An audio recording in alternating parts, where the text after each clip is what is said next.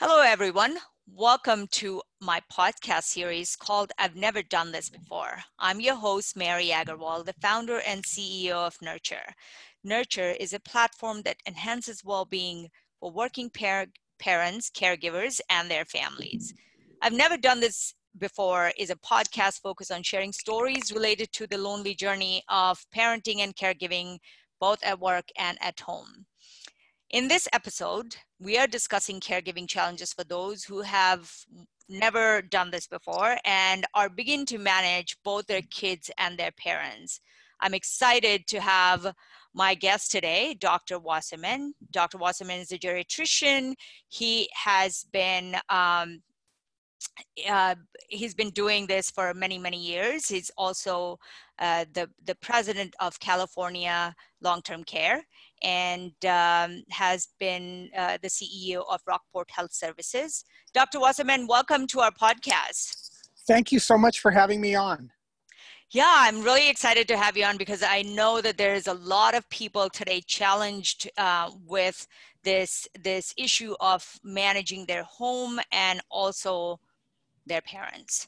Yeah, we're living in what's called the sandwich generation, where the adults at home are taking care of their teenage children as well as their parents, oftentimes. Yeah, so I first of all, I would love for you to talk about, your experience as a geriatrician, some of the things that you have seen and what really it's sort of a concern that you see as people come into this, taking care of the parents. Absolutely. No, I've been a geriatrician for many years, and I've taken care of many older adults. And when you're taking care of an older adult, you have to involve their family and their family dynamics, especially as you get to the more frail or cognitively impaired older adults. For example, someone who's got Alzheimer's disease is probably the prime example of some of the challenges that the children of these people face in trying to navigate dealing with their own lives as well as their parents' lives. Yeah, one of the reasons why I wanted to really bring you on as a guest speaker is I attended a TEDx talk at UCLA, and I don't remember exactly who the speaker was, but they were talking about, caregivers and the challenges they face, and some of them have a really hard time psychologically trying to take care of somebody who is not able to take care. So taking care of adults is harder than taking care of children. I'm wondering if you have any thoughts on that. It's different. Right. Having had two children, having a grandchild, having parents, I've probably done and seen it all, and I just say it's different. And I guess by being different, it also means you're often not prepared for it. Mm-hmm. And so, and actually, one of the challenges is if you try to treat your parent as you treat your children, mm-hmm. you're bound to run into problems for obvious reasons. Your parents are not your children, and yet there is actually a tendency, and I've seen this many times, for the children to start treating their parents as if they're children, and the parents will really resist such an approach, and in many cases they should resist. One of my favorite metaphors or examples is, we have 20-year-olds who make poor decisions, and we expect that. We know that that's part of growing up. That's part of life. Mm-hmm. And they have to live with their decisions. And yet, if your 90-year-old parent makes a decision that you deem as poor, are you really required? Do you really need to intervene? And actually, can you and should you? So probably one of the best examples has to do with being independent, staying independent. Most older adults really hold on to their independence. They want to keep driving. They want to stay in their own home. And sometimes it becomes unsafe. Mm-hmm. And now from the driving perspective, we can talk about that later, that's a huge issue and it's very challenging. And I've dealt with that many, many times over the years. In terms of just general home safety, it's almost an ethical question that if an older person recognizes they are at risk, but choose to take the risk, is that okay? And as a child, you want to protect your parents, just like you want to protect your children. But if your parent chooses to do something that might harm them, but they are aware of the risks and they choose to take them, what do you do? Those are sort of some of the ethical conundrums that we face, that when you're dealing with your own children, it's very simple. If I see something my child is going to do that's going to put them in danger, I know I have a responsibility to protect them. With a parent, it's a little different, especially if that parent still has their wits about them and still is capable of making decisions. It's a whole other story if they say they have Alzheimer's disease and they're unable to make their own decisions. That's a totally different situation. So that's really interesting, and I it's just making me think of so many other questions that that people might be thinking of. One thing that you said was often not prepared. Talk about that a little bit, because I think that is probably one of the biggest challenge people face. They're not prepared. They've never done this before. Correct. I think no one is really taught how to deal with an older parent starting to become more frail, starting to fail, having their own problems, being ill, not necessarily taking care of themselves. And when it happens, it kind of comes out of the blue, because when you're young, when you're in your 20s and 30s and 40s and your parents are 40, 50, 60, you're not involved in their life in terms of, how are they making ends meet? How are they taking care of themselves? What are they doing? You're completely uninvolved. Right. And then all of a sudden at some point, a switch turns and there are signs that maybe your parent is struggling. Right. And that's a brand new thing that you're totally unprepared for. And I think it's a very common tendency to slip into the parental mode. Mm-hmm. And one of the reasons for that is there's actually a lot of ageism in our society, and it's very easy to look at older adults as children, which we really need to avoid doing. I think some of the best advice I can give to the children of frail or older parents is to maintain the respect that they have for their parents, retain the respect of sort of the concept of elderhood, which I think is a really great word to describe sort of some of these situations. In a lot of cultures and societies, no matter how old someone, or the older someone gets, the more they're respected. Mm-hmm. And in our society, I think sometimes that's lost. And we tend to fall back on our more natural, protective, parental responses to things. That's really interesting what you're saying. It's in many other cultures, elderly are respected. But I also know that there's an aspect of, how well prepared were you? Like you said, I mean, as a 44-year-old, I'm not thinking about that yet. But, I often see people who would do everything and give everything away to their children, not saving enough for their own well-being when they are not able to produce income. And so now in the older age, they're having to depend on their kids. So there's so many things. It's like life stages that come along these decisions as well. So I've seen that people are struggling with that cultural shift, as well as, becoming that parent. And now I'm going to treat you like a child. So that's very interesting, coming from, from someone who's been in this sort of um, caregiving aspect. Yeah, our society, it's funny you sort of put it in that perspective, because I think, for instance, my parents grew up during the Depression, and subsequent to the Depression, and that generation really wanted to succeed so they could make sure that their children succeeded as well.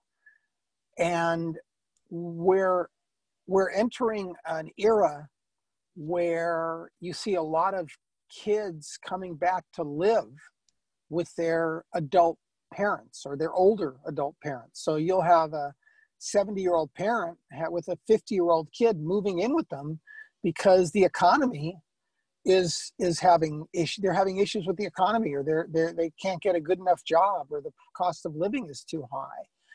And what's interesting is my generation, and I'm 60, tends to be very willing to give to their children, to do whatever they need to do to help them. It's sort of, we inherited that from our parents. Mm-hmm. And I think I hadn't even thought about this until you brought it up, but there are going to be a lot of parents in my generation that spend most of their wealth or their net worth on helping their kids, to the extent that when they get to be 90 years old, the rubber's going to meet the road. And you're right. What are the kids going to do in terms of helping to take care of their parents? And we've begun to see that. You Mm-hmm. have situations where, mom needs to go into a nursing home or an assisted living and can't afford it. And the kids have to chip in and help, or the kids takes turns having mom live with them. And there's so many variations on this theme. And I think because of today's economy, this is only going to heighten as an issue, where I think we're going to have less and less very older adult parents who have the wherewithal to totally take care of themselves. Yeah, and coming from the finance field, I've seen that quite a bit. People have tremendous, we got to see people who had worked very hard, built wealth, and when it came to, having to find that space and find that, I don't necessarily know that there was a lot of choice they had. It was chosen for them by someone else who may not have been may not have participated in the wealth creation, but they are now the decision maker, and also they're having to worry about how long this wealth is going to last. So obviously you're going to make decisions based on, what makes sense for it to last. I'm curious, in your experience in all these years, what would you say, have you seen issues with abuse, and have you seen issues, whether it's a financial abuse or even physical abuse, and if the family finds out, how do they react, and how do they deal with that? Oh, it's, that's a huge issue. Abuse, fraud and abuse as it relates to older adults is a growing issue. Obviously, a lot of older adults are vulnerable to fraud, first of all. They'll, especially in today's internet world and phone world, they've gotten very sophisticated in terms of how to take advantage of other people. And again, for some older adults, if they have any cognitive dysfunction, or they've slowed down a little bit from a thought process perspective, they can be very vulnerable. And I think that's a big issue. And the other issue is just fraud and abuse from one's family. Mm-hmm. Now, I have to be honest. In my experience over the years, I haven't seen this to be a huge issue. It's not. I don't think it's rampant. Mm-hmm. I think for all the issues we have in our society, I think that most families love their older adult parents and grandparents. They may not necessarily have the tools on how to help them or take care of them, but I think fraud, abuse is not necessarily rampant, but at the same time, it can't be ignored, and when it occurs, it's very serious. And so there's a lot of efforts being taken to help recognize it. The other thing is sort of the subtle abuse that goes on, that the abuse that is not necessarily meant. There's no intent for it to be abuse. And that often relates to what I was talking about in relationship to ageism, making assumptions about older adults that they can't take care of themselves, or they don't know what's best for them. Those can more subtly lead to different levels of abuse and being taken advantage of by others, or even by one's own family. So it can get very complex. I think that's often it's good for an older person to have some sort of legal type of representation, or financial representation from someone who has a fiduciary responsibility to that person to protect them and to make sure that they're not being taken advantage of or abused. Yeah, I mean, and the other thing we used to see in the bank would be, financial power of attorney. But oftentimes, as people are making that decision, they're not really thinking about who the financial power of attorney, what is their background, right? So oftentimes people would choose a financial power of attorney that is chosen because of an emotional connection. But I'm sure you would, on your end in healthcare, you would see that that has a lot to do with what care is selected and how they're being treated as well. No, it's a great point. Both financial power of attorney and healthcare power of attorney, right? And those are two separate things, and a lot of people don't always realize that you want a financial power of attorney that really has your best interests in mind, and you want to be thoughtful about how you choose that person. You're right.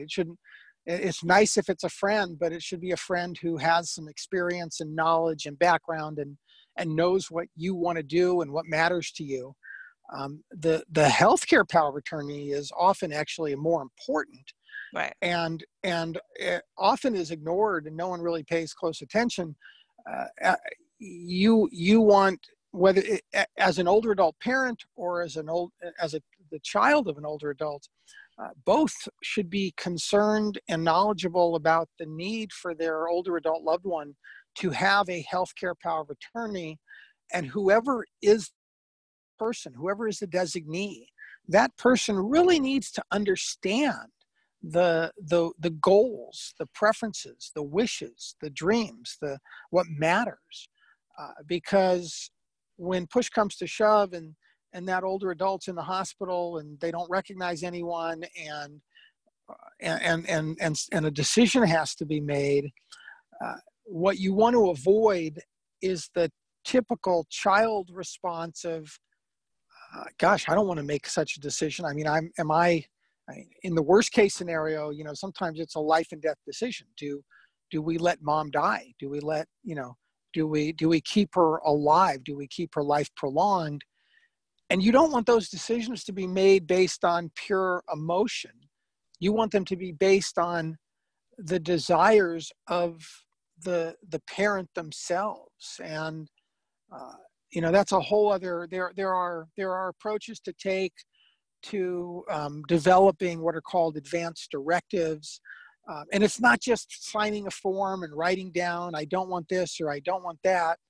It's really delving into making sure the child understands what's important to their parent. And my experience as a geriatrician over many, many years is that oftentimes the child really does understand what matters to their parent. They know that parent would never want to be a burden. They know that parent would never want to be kept alive if they didn't have their faculties about them and they didn't recognize anyone. They know a lot of this, and I think we really as a society have done a lousy job of communication in this dynamic. What tends to happen is what you see on television. Right. Mom's in the ICU, they're about to do something, the doctor comes in and says to the child, what do you want us to do? And it's the wrong question, first of all. The question that doctor should ask is, what would mom want? Because if you tell the child, we really want to know what would be important to mom, and then the doctor makes the decision, then the child doesn't feel like they're the ones making a life and death decision, which they should never do. That creates guilt. It creates all sorts of other dynamics. So I kind of got on this, not really a tangent, but the whole issue of the healthcare power of attorney is really, really important in the relationship between an older adult parent and their children, identifying who that person is that would represent mom or dad if they can't speak for themselves. And that's really important. Does that get even more complicated when there's siblings involved? Oh, I would assume, right? Yeah. Oh, beyond complicated sometimes, especially if there's siblings that have, that haven't been in the picture. Yeah. That all of a sudden at the last minute show up and they're guilty, and there's all sorts of dynamics. Why it's critical you actually have a process worked out. There are forms one can use. There are websites that do this. There's actually one that I've been familiar with for several years called mydirectives.com that allows a person to put their advanced directives in the cloud so that it's available. It also helps them sort of walk through the process, so it isn't just a cookie cutter sort of response, and it gives a more information that allows everyone to be thoughtful about these decisions. And one more thing that you had mentioned that I want to go back to, where you say, what the doctor should be asking versus what they normally ask. So I have to ask you, do you feel that many doctors are trained well enough to ask these critical questions to help, the family? Absolutely not. That might be surprising. I was waiting to say absolutely yes, but okay. No. So I don't know whether you're surprised by my answer or really not surprised or surprised. I'm surprised, as I'm sure all our listeners would be too. Or maybe surprised that I would actually come out and say it, right? I love it. That most doctors, for lack of a better word, are incompetent when it comes to these discussions. This is not something that is taught well in medical school. It is not taught well in residency. And in fact, a lot of this sort of communication is one of those things that is generally handed down from physician generation to physician generation. Wow. In training in terms of how not to do it. And, I gave you the example of the doctor coming out of the ICU and saying to the family, what do you want us to do? That is what we see in the movies. That is what we see on television. And I dare say that is most commonly what we see in real life. And it is so wrong. from a medical ethical perspective. And it's not what doctors are taught in their medical ethics class, which they get in their first or second year of medical school, that they tend to ignore because they're focused on anatomy and physiology and everything else. The key for a physician in this discussion is recognizing the dignity and autonomy of the patient, recognizing, again, the question I always say is, what would mom want?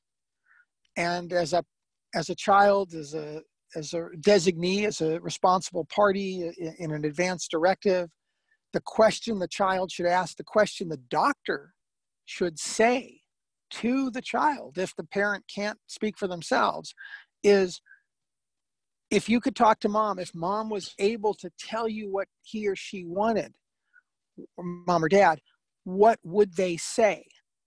And it's actually a very simple technique, and it's remarkable how many doctors do not do that.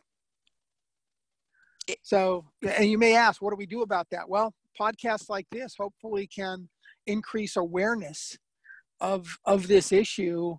And if the doctors aren't asking the question properly, the children need to say to the doctor, look, it's not what I want, it's what my mom would want. Right. It completely makes sense. But, you know, as a non-physician and non-healthcare provider, how would I know? And so thank you for bringing that up, because at the end of the day, it really, for the patient or the family, we want to be educated as to what is our rights and what is the care, you know, the person who's being cared for, what is their rights. So, and it's not talked about a lot, and it's not, you know, it's not common for people to talk about that too. No, yeah, go ahead. I was just going to say, one of the reasons is there's really a concept that has come up in the last several years called person-centered care. Now, ironically, a lot of medical schools teach this as patient-centered care, and I actually chafe at that approach, because by calling the person a patient, you're actually beginning the process of objectification of that person into a patient. And we all know that doctors are always looking for things that they can do to someone. Can they do a procedure? Can they do a test? Can they give a medication? And what's wrong with our healthcare system today is that's the go-to approach by the physician. How can I fix a problem before they even find out from the person what their preferences are, what their goals are, what matters to them? So that's really the core element of all this, is to do this right. We need physicians, nurse practitioners, physician assistants, everyone in the healthcare field focused on the person's preferences and goals before they start thinking about treatment, management, procedures, etc. Because if you don't know what the person wants, you really can't take an approach to their care that reflects that person's wishes. That is interesting, because it makes so much sense when you say it's a person versus a patient, because not everybody is a patient. Just because you're old doesn't mean that that's correct. What, yeah, that's interesting. So let me ask you this. You mentioned you're 60 years old. And so what are you doing to prepare for, you know, when you are in under somebody's care? Yeah. You know, as they say, do as I say, not as I do. I'm really good at talking about this. And I haven't been as good as I can for preparing myself. I mean, and I think that's part of what happens to a lot of people. We don't want to look at our own mortality. We don't want to recognize our own weaknesses. And so, yeah, I have actually begun the process of developing those advanced directives. that define for my children what my wishes would be. I've certainly had this discussion with my spouse so that if something happens to me, and vice versa, if something happens to her, we know what our wishes are, and we can represent each other in that regard.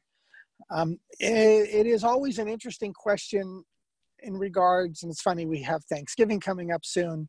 I've done some articles in the past on discussions to have around the Thanksgiving table, and this isn't necessarily one of those joyous discussions. Right. But at the end of the day, at some point in time, you have to have these discussions with your children that if something happens to me, this is who I am and what I believe in, and this is how I want you to represent me. So, and again, there are some tools. That's one of the beauties of the internet that I think we can take advantage of. Is there are apps out there now that allow you to express your wishes in a way that even if your children aren't around or available to state your wishes, someone could find them. Someone could get access to them. Mm-hmm. And whether it's in writing or even on a short video, right, be able to see what your wishes are. And I think that's probably the best way to go these days. Yeah, so what I'm hearing you say is planning, right? That's coming again, as a wealth advisor, one of the things that we would always advise our clients is have a plan, and whether both financially, healthcare, power of attorney, all of that, with like planning was the key to how your future will look like. So, as we think of this planning phase, and as children are entering this phase of, okay, now I'm going to have to take care of my parents, obviously their work is going to be affected too. So they're going to have to take time away from their work to take care of their parents, which is what ultimately Nurture's focus is. To really empower employees with resources. Now I'm wondering if you have any thoughts on like how does a family handle? No, but I mean both working children may end up taking care of the elderly. Right? Absolutely, and this is one of the reasons when you told me about what you're doing, and I was so supportive because this is a huge societal issue. This is a huge issue on the business side for large companies and small companies alike, that their employees, as the baby boomer population gets older, their employees are going to have issues where we're all familiar with. Your child is sick and you got to rush to home and or get to the school and pick them up, but when you get that phone call that your mom just walked out of the assisted living and they can't find her, or that she fell and she broke her hip, these are all issues that happen on a day-to-day basis. Those are some stark examples, but the impact on businesses is huge. It's in the billions and billions and probably hundreds of billions of dollars. Yeah, 300 billion. On the economy. And exactly. And so I think, again, we must use the technology that is at hand to give people more tools, more education. And I also think that businesses over time need to develop systems and models. And it makes sense. There's a return on investment for large and small businesses alike. If they help their employees deal with these things, they're going to have less time away from work. They're going to have better morale. If they can help their employees, help them take care of their older loved ones, and access the resources needed to do so, it's going to have a positive effect on the economy in the end. Absolutely. That is something I don't believe employers today are prepared for, and they're not really looking at it. I know that there's a lot of companies today really empowering employers to look at or giving them information to look at maternity care and paternity care, but there is this sandwich generation, like you said, Yes. Employers may or may not be thinking about that. So No. definitely it's a big issue. Yeah, and I think they are assuming that the parents of their employees should be able to take care of themselves, but I think that assumption's incorrect. And I think it's not only incorrect, it's getting worse, as I pointed out earlier. I think this is just going to come and hit folks right in the head. So I think the forward-thinking companies will address this, and I think it's always interesting on a business side how businesses approach benefits to be more competitive in the marketplace. And I think it's only a matter of time before benefits around caregiving start showing up. And I think that could be a make or break for someone taking a job. Yeah, yeah. So then I'm going to ask you, if you have your own story of when, because you've been doing this for so long, and if there was a moment that you felt, wow, this is a situation that I've never seen before, or personally, I've never done this. If you have something that we would love to hear that. Well, I always joke that there's very little in the last 30 years that I haven't seen. But there are, I will say on a personal level, I came head to head with a number of these issues with my own in-laws several years ago. The first, when one of them was in the dying process, and we're in the ICU, and the doctors are like, well, we can keep her going, and the family, you can see it's a deer in the headlight. The family doesn't. They're supposed to respect the doctors. They're supposed to listen to the doctors.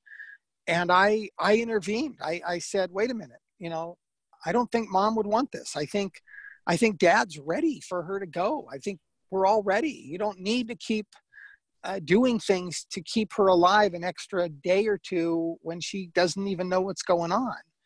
And it really became clear to me that as much as I had knowledge of all this, in that scenario, when you're in the middle of it, you're still not always prepared.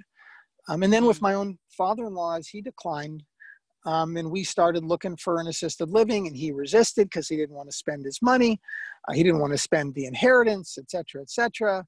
And then finally one day, we get a call from the caregiver who was helping take care of him that he can't get in the house. My father-in-law is in the bathroom on the floor. His life alert is still sitting at the nightstand because it was too much of a hassle to carry with him into the bathroom.